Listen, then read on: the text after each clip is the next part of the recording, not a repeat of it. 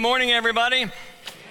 Great to see you. What a beautiful weekend we've had. Somebody say amen to that.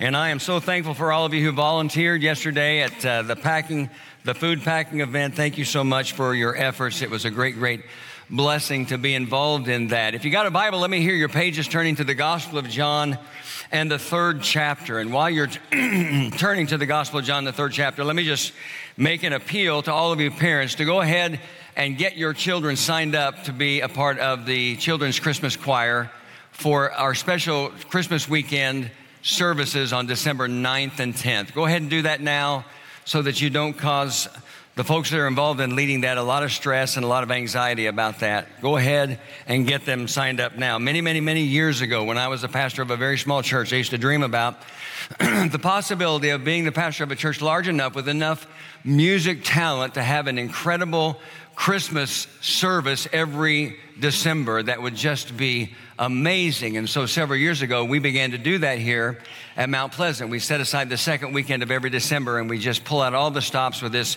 incredible Christmas service. But the last few years, for a variety of different reasons, we haven't been able to have a children's choir. But that's changed this year. And this is going to be my last Christmas service at Mount Pleasant. So I want it to be the best ever. And so, don't disappoint me, parents. Don't ruin the last Christmas that I have at Mount Pleasant by failing to sign your children up to sing in the Christmas choir. That is what this is all about. Your participation makes this whole thing hang in the balance. So do that as quickly as possible. This is the final weekend of our special message series called Everyday Evangelism. What we've been doing is talking about the truth that every single one of us who is a follower of Christ has the responsibility to be sharing our faith, sharing what we call spiritual influence here at Mount Pleasant with the people that are around us in the network of our lives. We began by talking about the heart of God for lost people. We did that by looking at 3 stories Jesus tells in the Gospel of Luke that are all so moving. And then the next week, we talked about Jesus' call of a man named Matthew to come and follow him and be one of his disciples. And the emphasis that we saw in that passage, just a very brief passage, Matthew chapter 9, verses 9 through 13, was on the mercy that Jesus was willing to extend to Matthew, that Jesus is willing to extend to anyone, no matter how far away from God they might be. Then the next week, what we did was we looked at the story of Jesus and the Samaritan woman in John chapter 4, and we just talked about some really practical, everyday principles related to sharing spiritual influence. And we're going to finish today by looking at the familiar story of Jesus and a man named Nicodemus. But before we do that, let me just say that if you're a Christian, that word evangelism, and again, we begin to use the word spiritual influence for that, but that word evangelism probably conjures up a variety of different feelings inside of you. Maybe guilt, maybe fear, maybe inadequacy. For some, it can even bring to mind awkward conversations and strained relationships as a result of your trying to talk to somebody about matters of faith. Well, it can be equally painful for people on the other side of that.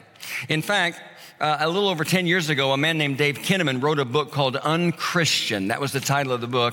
And the tagline was what a new generation really thinks about Christianity and why it matters. And when he wrote about the subject of evangelism, the overwhelming response of the people that he talked to about this who were not Christians was negative. Because they said that whenever somebody who was a Christian tried to talk to them about matters of faith, they felt bullied and manipulated. That doesn't sound good at all, does it? In fact, only a third of them said that the Christians that tried to talk to them over the years, that they felt like, rather, the Christians who tried to talk to them over the years really even cared about them. The rest said they just felt like they were someone's project or they were just a target. But what we've been trying to do in this message series, and what we'll try to do once again today, is to get rid of that stereotype of evangelism and learn from a biblical perspective a completely different motivation for evangelism or spiritual influence and a completely different model. And that model is based on love and it's based on mercy and it has a strong emphasis on personal connections and personal relationships. One of the reasons why we chose to use the word spiritual influence a few years ago rather than evangelism or personal evangelism is because spiritual influence can be so many things, and it's easy to understand it that way. It can be so many things It's not just about cornering someone and asking them, hey, do you know for sure that if you died today, you'd go to heaven? Although there's a place for that. There's a necessary place for that at some point when you're trying to share the gospel with someone, but only in the right setting and the right context. Genuine spiritual influence can happen in a variety of different ways. And here's how I would describe the most basic level of genuine spiritual influence. Write this down somewhere. Doing something good for someone in the name of Jesus. It's really that simple. Doing something good for someone in the name of Jesus. And there is no one listening to me right now, and I forgot to welcome all you folks who are online. Thanks for being with us this weekend. There is no one listening to me right now, whether you're here in person or you're online, who can't do that. No one who can't do something good for someone in the name of Jesus. In fact, I would just call that spiritual influence 101. That's where it all begins. All of us have the ability to show some level of kindness to the people that we know and the people that we encounter in the network of our lives, in the course of our daily lives.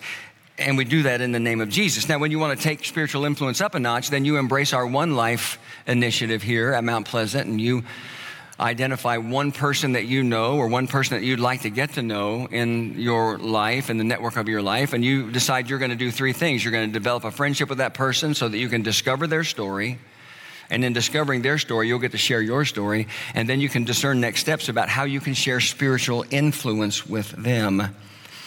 And again, I don't think there's anyone listening to me right now who can't do that, even though some of you, have flat out told me that's something you can't do. I think you're deceiving yourself, and you are limiting God. You're limiting the work of the Holy Spirit in your life when you say those things. We all have the ability to do this.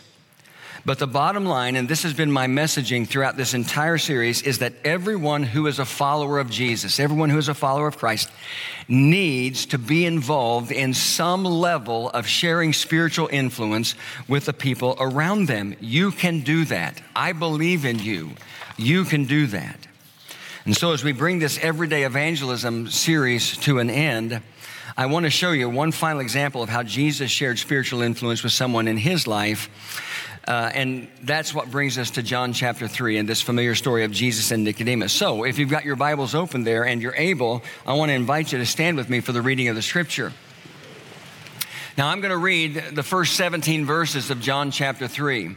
But everybody listen, I'm not going to do a verse by verse message from this. I'm just going to use the story to share with you three specific things about this level of everyday evangelism. But we need to read the entire story to get the sense of it. Here we go. Now there was a man of the Pharisees named Nicodemus, a member of the Jewish ruling council. He came to Jesus at night and said, Rabbi, we know you are a teacher who has come from God, for no one could perform the miraculous signs you are doing if God were not with him. In reply, Jesus declared, I tell you the truth, no one can see the kingdom of God unless he is born again. How can a man be born when he is old? Nicodemus asked. Surely he cannot enter a second time into his mother's womb to be born. Jesus answered, I tell you the truth, no one can enter the kingdom of God unless he is born of water and the Spirit. Flesh gives birth to flesh, but the Spirit gives birth to spirit. You should not be surprised at my saying you must be born again. The wind blows wherever it pleases. You hear its sound, but you cannot tell where it comes from or where it is going. So it is with everyone born of the Spirit. How can this be? Nicodemus asked. You are Israel's teacher, said Jesus, and you do not understand these things? I tell you the truth, we speak of what we know and we testify of what we have seen, but still you people do not accept our testimony. I have spoken to you of earthly things and you do not believe. How then will you believe if I speak of heavenly things? No one has ever gone into heaven except the one who came from heaven, the Son of Man. Just as Moses lifted up the snake in the desert, so the Son of Man must be lifted up, that everyone who believes in him may have eternal life. For God so loved the world that he gave his one and only Son, that whoever believes in him shall not perish but have eternal life. For God did not send his Son into the world to condemn the world, but to save the world through him. All right, there it is. You can be seated. And as always, we ask God's blessing on the reading and the hearing of his word. I've titled this message, Just Like Jesus, because I want to show you how Jesus shared spiritual influence with someone like Nicodemus. And there are three critical lessons to be learned from this story. If you're someone who likes to take notes, let me give you the first lesson. Write this down somewhere. The power of your life. Write that down. The power of your life. And I just go back to the very first 2 verses of John chapter 3. Now there was a man of the Pharisees named Nicodemus, a member of the Jewish ruling council. He came to Jesus at night and said, Rabbi, we know you are a teacher who has come from God. Note this, for no one could perform the miraculous signs you are doing if God were not with him. And so the very first thing we notice in this encounter is the power of Jesus' life. I want you to think of it like this. There's no question, by every standard of measurement in that culture, Nicodemus was a good man, no question about that. By every standard of measurement, Nicodemus was a religious and a righteous man. He knew the scriptures. He kept the commandments. He understood all the teaching about the sacrifices, the kinds of sacrifices, the times of the sacrifices, and on and on and on. There's no question, by every standard of measurement, he was well educated and a leader in his community. So if anyone should have known or had a sense of closeness to God in a personal way, it would have been him. But Nicodemus sees something in Jesus clearly that he does not see in himself. He sees something in Jesus that is missing from his own life, and he knows, like anyone who is paying any kind of attention at all, that Jesus was no ordinary man, that Jesus had come from God. He testifies to that. He said, no one could perform the miraculous signs you are doing if God were not with him. And of course, the signs that Nicodemus was talking about were the miraculous things Jesus did, the miracles he performed, the signs, wonders, and miracles. But, and I'm going to be honest with you at this point, friends, and tell you, this is a little bit just my own speculation, but I believe Nicodemus noticed something more about Jesus than just that pure supernatural power behind those signs and the wonders and the miracles. I think something else about Jesus' life caught his attention. And I think that something else, if you look at Jesus' life throughout the Gospels, in particular, when he performed signs and wonders and miracles of healing, I think that something else that grabbed Nicodemus' attention was the love and the compassion and the kindness and the mercy that were a part of each of Jesus' miracles. From a purely historical standpoint, Nicodemus would have known and would have seen plenty of teachers and plenty of prophets and even plenty of so-called self-proclaimed messiahs come and go. And many of those so-called self-proclaimed messiahs would have claimed to have the ability to do signs, wonders, and miracles. But there was something different. Everyone say different. Different about Jesus. Something different. And that something different about Jesus prompted Nicodemus to want to know more. So let me just ask all of us, including myself, a very pointed and a very direct question this morning. Is there something about your life that prompts people to want to know more? More about why you are the way you are. More about why you make the choices you make. More about why you have the convictions of heart that you have. Do people who know you or encounter you say to themselves, I know there's something different about him or different about her. I know they must have some kind of a different relationship with God, because no one has ever treated me with such kindness or with such love or with such compassion. No one has ever served me the way they have served me. Nicodemus came to see Jesus that night because of the quality of Jesus' life and the quality of Jesus' works. You could say it like this. You could say that Jesus, in Nicodemus' mind, Jesus earned the right to be heard by virtue not just of his power, but of his life, every aspect of his life. His kindness, his goodness, his compassion, his love, and his mercy. Now, you and me, we're not Jesus, right?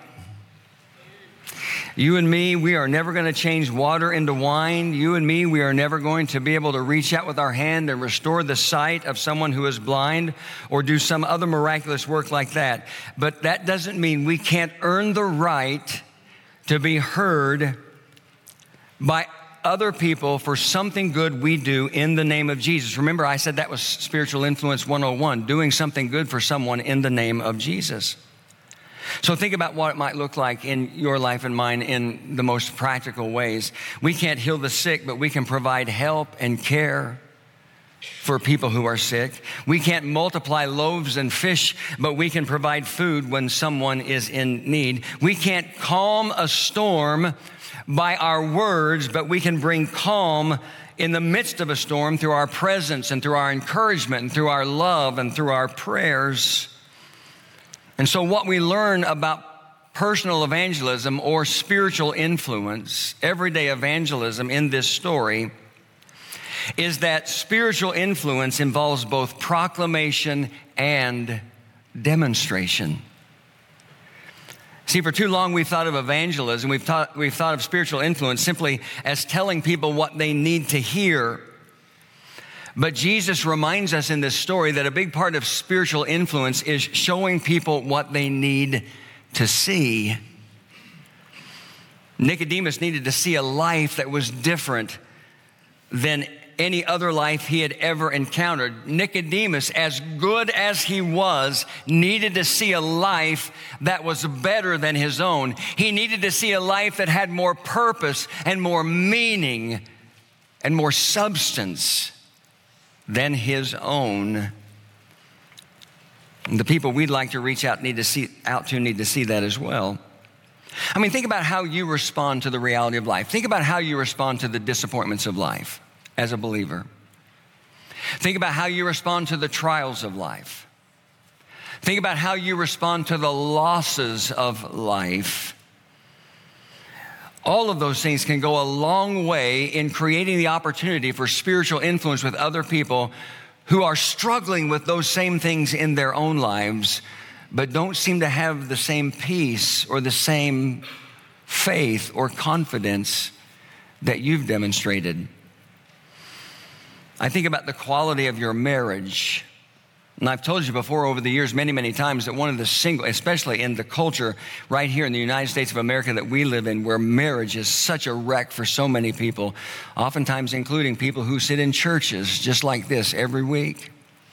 Think about the quality of your marriage. There is not a greater tool for creating the opportunity to speak to someone with some level of spiritual influence than just demonstrating in your home a genuine quality marriage where husbands and wives are connected deeply in love and intimacy. Think about the quality of your family life, the relationship you have with your children. I could go on and on and on. All of those things, as we live our lives as followers of Christ, as we obey the commands and the instructions and the precepts and the principles of the scriptures, and we apply them to our daily lives, and we live that way in the world, all of those things can capture the attention of other people who are struggling or who are missing those in their life, who are longing for those kinds of things in their lives. Because spiritual influence is not just about proclamation. It's also about demonstration. Being someone who extends unexpected, undeserved, unconditional acts of kindness to others will always be a powerful way to share spiritual influence. And so the first thing we notice about this encounter between Jesus and Nicodemus is the power of Jesus's life. And we need to apply that to our own lives. Here's the second thing. Write this down somewhere. Not only do we notice the power of Jesus' life in this encounter with Nicodemus, but we also notice the power of real conversations. The power of real conversations. You see that pretty much from verse 3 all the way down through verse 15. Now, I'm not going to read those verses again, but what you see in those verses is a very real, very genuine back and forth conversation between Jesus and Nicodemus. Let me just give you a little example of what I'm talking about. Look back at your Bible at John chapter 3 and verse 3, or we'll put that verse up on the screen. This is an interesting way for Jesus to begin the conversation. He says, I tell you the truth. No one can see the kingdom of God unless he is born again. And then Nicodemus replies, excuse me, in John chapter 3 and verse 4, how can a man be born when he is old? Surely he cannot enter a second time into his mother's womb to be born. Well, friends, here's what we learn from that exchange. When Jesus gets the opportunity to talk to Nicodemus, he doesn't reach into his robe and pull out a brochure of the 4 spiritual laws or the Roman road, how to get to heaven by walking the Roman road. He doesn't reach into his pocket and pull out a napkin and a pen and illustrate on that napkin the plan of salvation. He doesn't do any of those things. What he does is he engages Nicodemus in a conversation. He sets up a conversation. He talks to him and he sets up a conversation. And he does it in this really unusual way. I tell you the truth, no one can see the kingdom of God unless he is born again. Now, here's the deal. Most all of us who are here or who are listening online, we have some level of familiarity with the phrase born again, even if we don't understand it very deeply on a spiritual level. We basically know it means the beginning of a new life or the beginning of a fresh start. But let's just try to put our minds back into the context of John chapter 3 again and understand that for Nicodemus in this setting, that had to have been confusing to him because it was something he had never heard before. And we know it was confusing because he says, how can that be? I mean, you're supposed to enter into your mother's womb a second time? So why in this moment would Jesus choose to begin his conversation with Nicodemus with something as strange as those words, I tell you the truth, no one can see the kingdom of God unless he is born again? I'm sure we could come up with a lot of answers because you look like really smart people.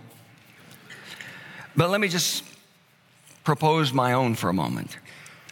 Maybe it was because in that moment and in that setting, Jesus knew that Nicodemus needed a new way of talking about a relationship with God. Maybe it's because Jesus knew that Nicodemus needed a new way, everyone say new way of talking about God. Because remember who Nicodemus was. John chapter 3 and verse 1 says there was a man of the Pharisees, the religious elite, like the head and shoulders above anyone else who claimed any level of religiosity in Jesus' day as far as the Jewish faith went.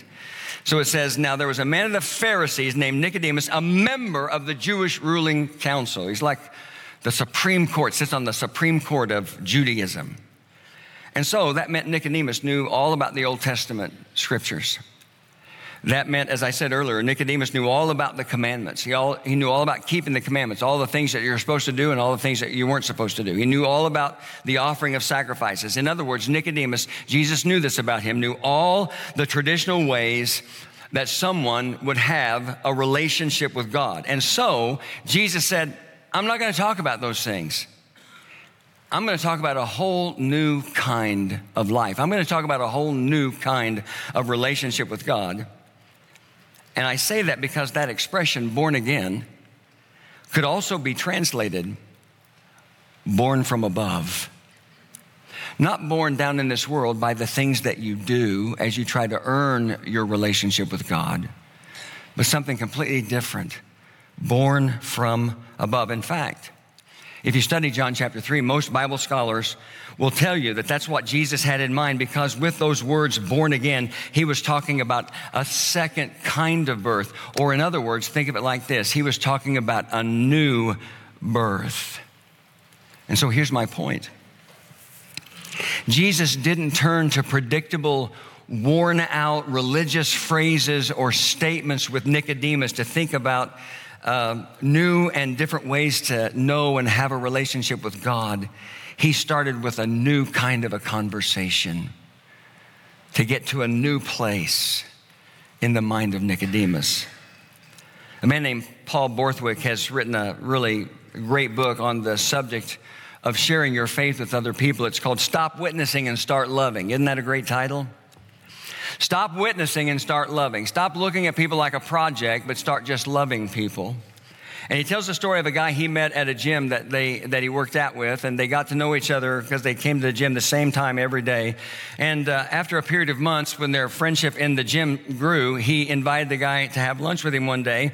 And after a bit of small talk, Paul Borthwick decided, hey, I'm just going to cut to the chase. I might not have another opportunity for this. And so he looked at his friend and he said, Bill, have you ever heard the message that God loves you and offers you the gift of eternal life? And Bill responded by saying, yes. But then he followed up by saying, but could I ask you a couple of questions? And Paul said, sure. And Bill went on to say, what do you mean by God? And what do you mean he loves me? And what do you mean by eternal life? And so at that point, Paul writes in the book that he realized he needed to slow down, lose the religious jargon, and get to know Bill better. He needed to just talk with Bill for a while to get better acquainted. He needed to listen to Bill so he could try to discover where he was in his life when it came to spiritual things. And it was through that relationship development and the conversations that went along with him, with it, that he learned what he needed to talk about. Because sharing spiritual influence with someone is not just about delivering a speech or some memorized presentation, and it's certainly not about making some kind of a sales pitch. You know, what do I need to do to get you in this car today? What do I need to do to get you in this baptistry this morning? That's not what it's about. It's about being willing to enter into a relationship with someone and have conversations that are real. Another man, Todd Hunter, is a former president of Alpha USA, and he's something of a specialist when it comes to contemporary culture and evangelism. And he writes in one of his books that people used to come to faith by listening, hearing a clear presentation of the gospel in a church service or in a crusade or a revival meeting or even in a home. Remember, I told you last week about how I used to spend so much time knocking on people's doors with the hope of being invited into their home so that I could get enough time to share the gospel with them. But he goes on to say that now he's finding people come to faith, note this, friends, by talking, airing out their doubts and questions in a series of conversations over a cup of coffee or over lunch. He says the best thing we can do for people is to listen to them, to offer them a thought or two, and let them talk their way to God. And that's what Jesus did with Nicodemus. If we follow the rest of the conversation, I just gave you one example that began in verse 3. If we follow the rest of the conversation, again, we would see questions and answers, comments and responses, a back and forth, genuine, real conversation until it came to a close at one point later in the chapter. It's basically the same thing that happened with Jesus and the Samaritan woman at the well that we talked about last weekend. Both conversations, this one in John 3 and that one in John 4, were real. And so the main takeaway from this is we need to find new and different ways to talk to people about matters of faith, about spiritual things. Some of you will remember that back when we did the One Life series, I did something I had never done before. Rick Neville, who's one of our elders, was a part of it with me, but I led a small group for several weeks that met here in the church on Wednesday nights that was comprised only of people who did not believe in God, people who were self-proclaimed, at least on some level, self-proclaimed atheists. We called it a spiritual discovery group. And it was a tremendous experience, but I would be lying if I told you that I wasn't scared to death. I mean, I had this high level of anxiety of going into this because I didn't know, what kind of questions would come up and whether I'd be able to answer the questions and, whether there'd be a lot of animosity toward God and anger and just how it would unfold. But I remember the very first time we met, and I had prepared for the meeting by just creating some really good icebreaker type things. Not the lame ones, the kind of stupid like, oh, let's get past this, but some really good ones, really cool ones. That's what it was. And after we got to know each other a little bit through that, then I said to them, and this is not original with me, this question, but I said to them, here, I'd just like everybody to answer one question. And the question was, and you probably heard this before, if you could ask God one question and knew that he would answer you right away, what would that question be and why? Why would you ask that question? And so one by one, we went around the room, and I participated, Rick participated, and each one of them participated. And I had this little notebook that I kept with me that's a prized possession to me today. I still have it, where I wrote down notes from every single meeting, and I wrote down everybody's question and why, and I wrote their name next to it. And then we got to the end, and I said, well, here's the deal. If you are willing to come back next week and the next and the next and the next for a prescribed period of time, then we'll just try to answer these questions. We'll talk about these questions and try to come up with some answers. And they came back. Now, the first question that was asked, and you could probably guess this if I ask you to, because it's the most common question that I've ever encountered with people who have a problem with God, is some version of the question, why does God allow, what am I going to say, evil, bad things, right? That was the question. And so we came back the next week, we started to talk about that. Not that Rick and I tried to answer the question, we started to talk about it. And it was so interesting, and I have this in my notebook where I took as many notes as I could. Over the course of time, the people who were in the group who had asked the questions oftentimes would come to the point where they were answering their own questions, whether they understood that they were doing that or not. And when it was all said and done, we came to the conclusion 2 of those people were baptized, and they're active members in this church today. Now, sadly, the others said, no thanks, and they walked away. But some people plant, and some people water, right? And we trust that to God. Here's the point. We need to find new ways to share spiritual influence with people. And oftentimes, it happens through having conversations that are real. All right, I'm getting close to the end. Let me give you a third thing. The third thing that we see in this encounter between Jesus and Nicodemus, we see the power of Jesus' life, we see the power of real conversations, and we see the power of telling God's story. Because at some point, you got to get to the point where you tell God's story.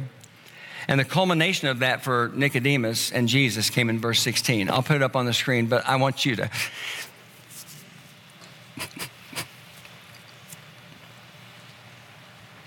I want you to read these words with me. Let me hear your voices. Here we go. For God so loved the world that he gave his one and only Son, that whoever believes in him shall not perish, but have eternal life. Actually, it's John 3:16 and verse 17 we'll talk about in a minute, but that's the culmination.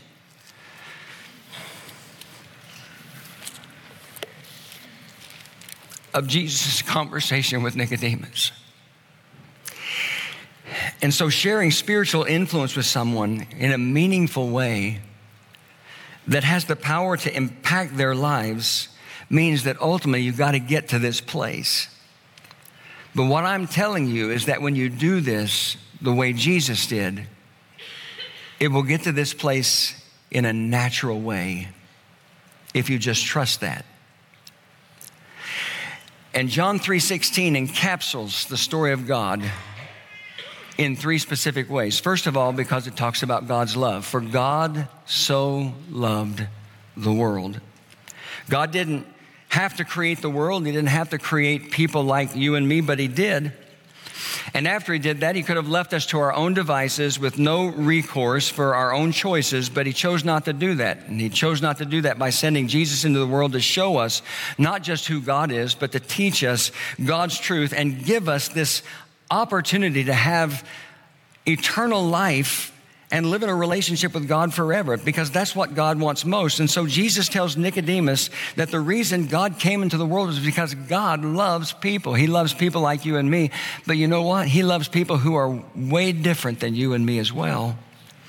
He loves us with this incredible, everlasting love, the kind of love that is not just spoken about, but the kind of love that you feel deeply and emotionally. Look at these words on the screen. I love this verse from Zephaniah chapter 3 and verse 17. In fact, read it with me. Let me hear your voices. The Lord your God is with you. He is mighty to save. He will take great delight in you. He will quiet you with his love. He will rejoice over you with singing. That's the personal nature of this truth of God's love.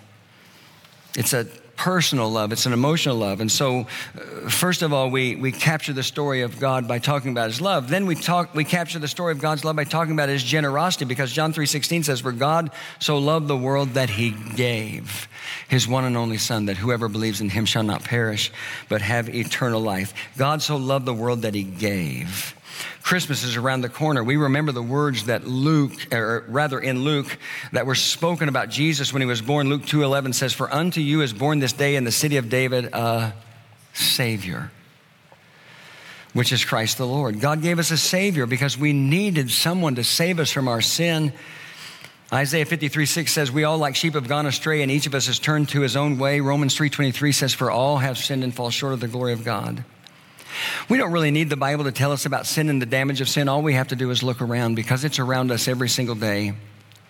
I'm like so many of you. I get up in the morning and I have a quiet time, a devotional time, and then I open up my computer and I look at the headlines of the world, and I am just overwhelmed by the damage of sin in and around our world every single day. We see it in the lives of the people that we know.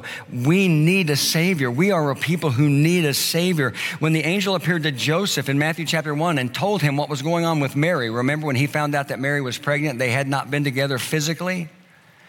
And he decided, I'm just going to divorce her quietly and go on with my life. An angel appeared to him one night and said in Matthew 1:21, "She will give birth to a son, and you are to give him the name Jesus, because he will save his people from their sins." And so you tell the story of God by talking about his love. You see that in John 3:16. By talking about his generosity, you see that in John 3:16. But also you share the story of God, and this can't be left out, by talking about his mercy. And you see that in John 3:17. Look back at your Bible with me, or up on the screen, because right after Jesus spoke the words of John 3:16, he said, "For God did not send his son into the world to condemn the world, but to save the world through him." In other words, God sent Jesus into the world so that you and me could all have a second chance, and a third, and a fourth, and on and on. And it's all because of his mercy. A textbook definition of mercy would be compassion or forgiveness shown towards someone whom it is within one's power to punish or harm. And God could have easily chosen just to do that to us, to punish us, to bring harm into our lives because of our rebellion and because of our sin. But instead, he has chosen to offer us life in his Son. Psalm 103 verses 10 through 12 says about God, "He does not treat us as our sins deserve, or repay us according to our iniquities. For as high as the heavens are above the earth, so great is his love for us," or for those who fear him rather. "As far as the east is from the west, so far has he removed our transgressions from us." And you know what that is, friends? In just a very short period of time, I didn't have much time, that is the story of God. It's a story of love. And we need to see God as a loving God, a kind and compassionate, loving God. It's the story of his generosity and what he's been willing to sacrifice so you and I could have our sin forgiven and live in a relationship with him. And it's the story of mercy. And you see all of that in this encounter between Jesus and Nicodemus. And if we want to be involved in sharing personal influence, spiritual influence, just like Jesus did, then we need to follow this example. We need to pay attention to the power of our lives, real conversation, the power of real conversations, and the power of telling God's story. Now, at some point in this meeting, the team can get ready to come because I'm closing. At some point in this story, the meeting between Jesus and Nicodemus came to an end, and so Jesus let Nicodemus walk away.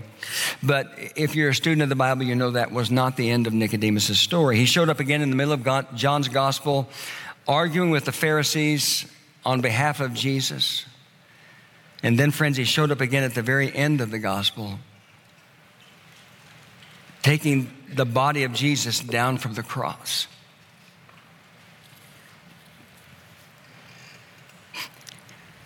And preparing it for burial. And here's what I take from that. You can draw your own conclusion, but here's what I take from that. I take from that eventually, over the course of time, everything that Jesus shared with Nicodemus became clear to him. And he experienced the miracle of what Jesus talked about when Jesus talked about being born again. And so I'm wondering if that's a miracle or that's an experience that you've shared today.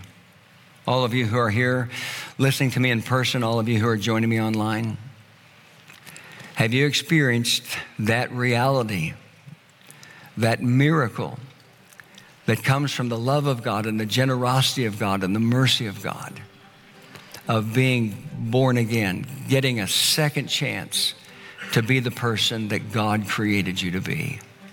If not, you can do that today, or you can learn more about doing that today.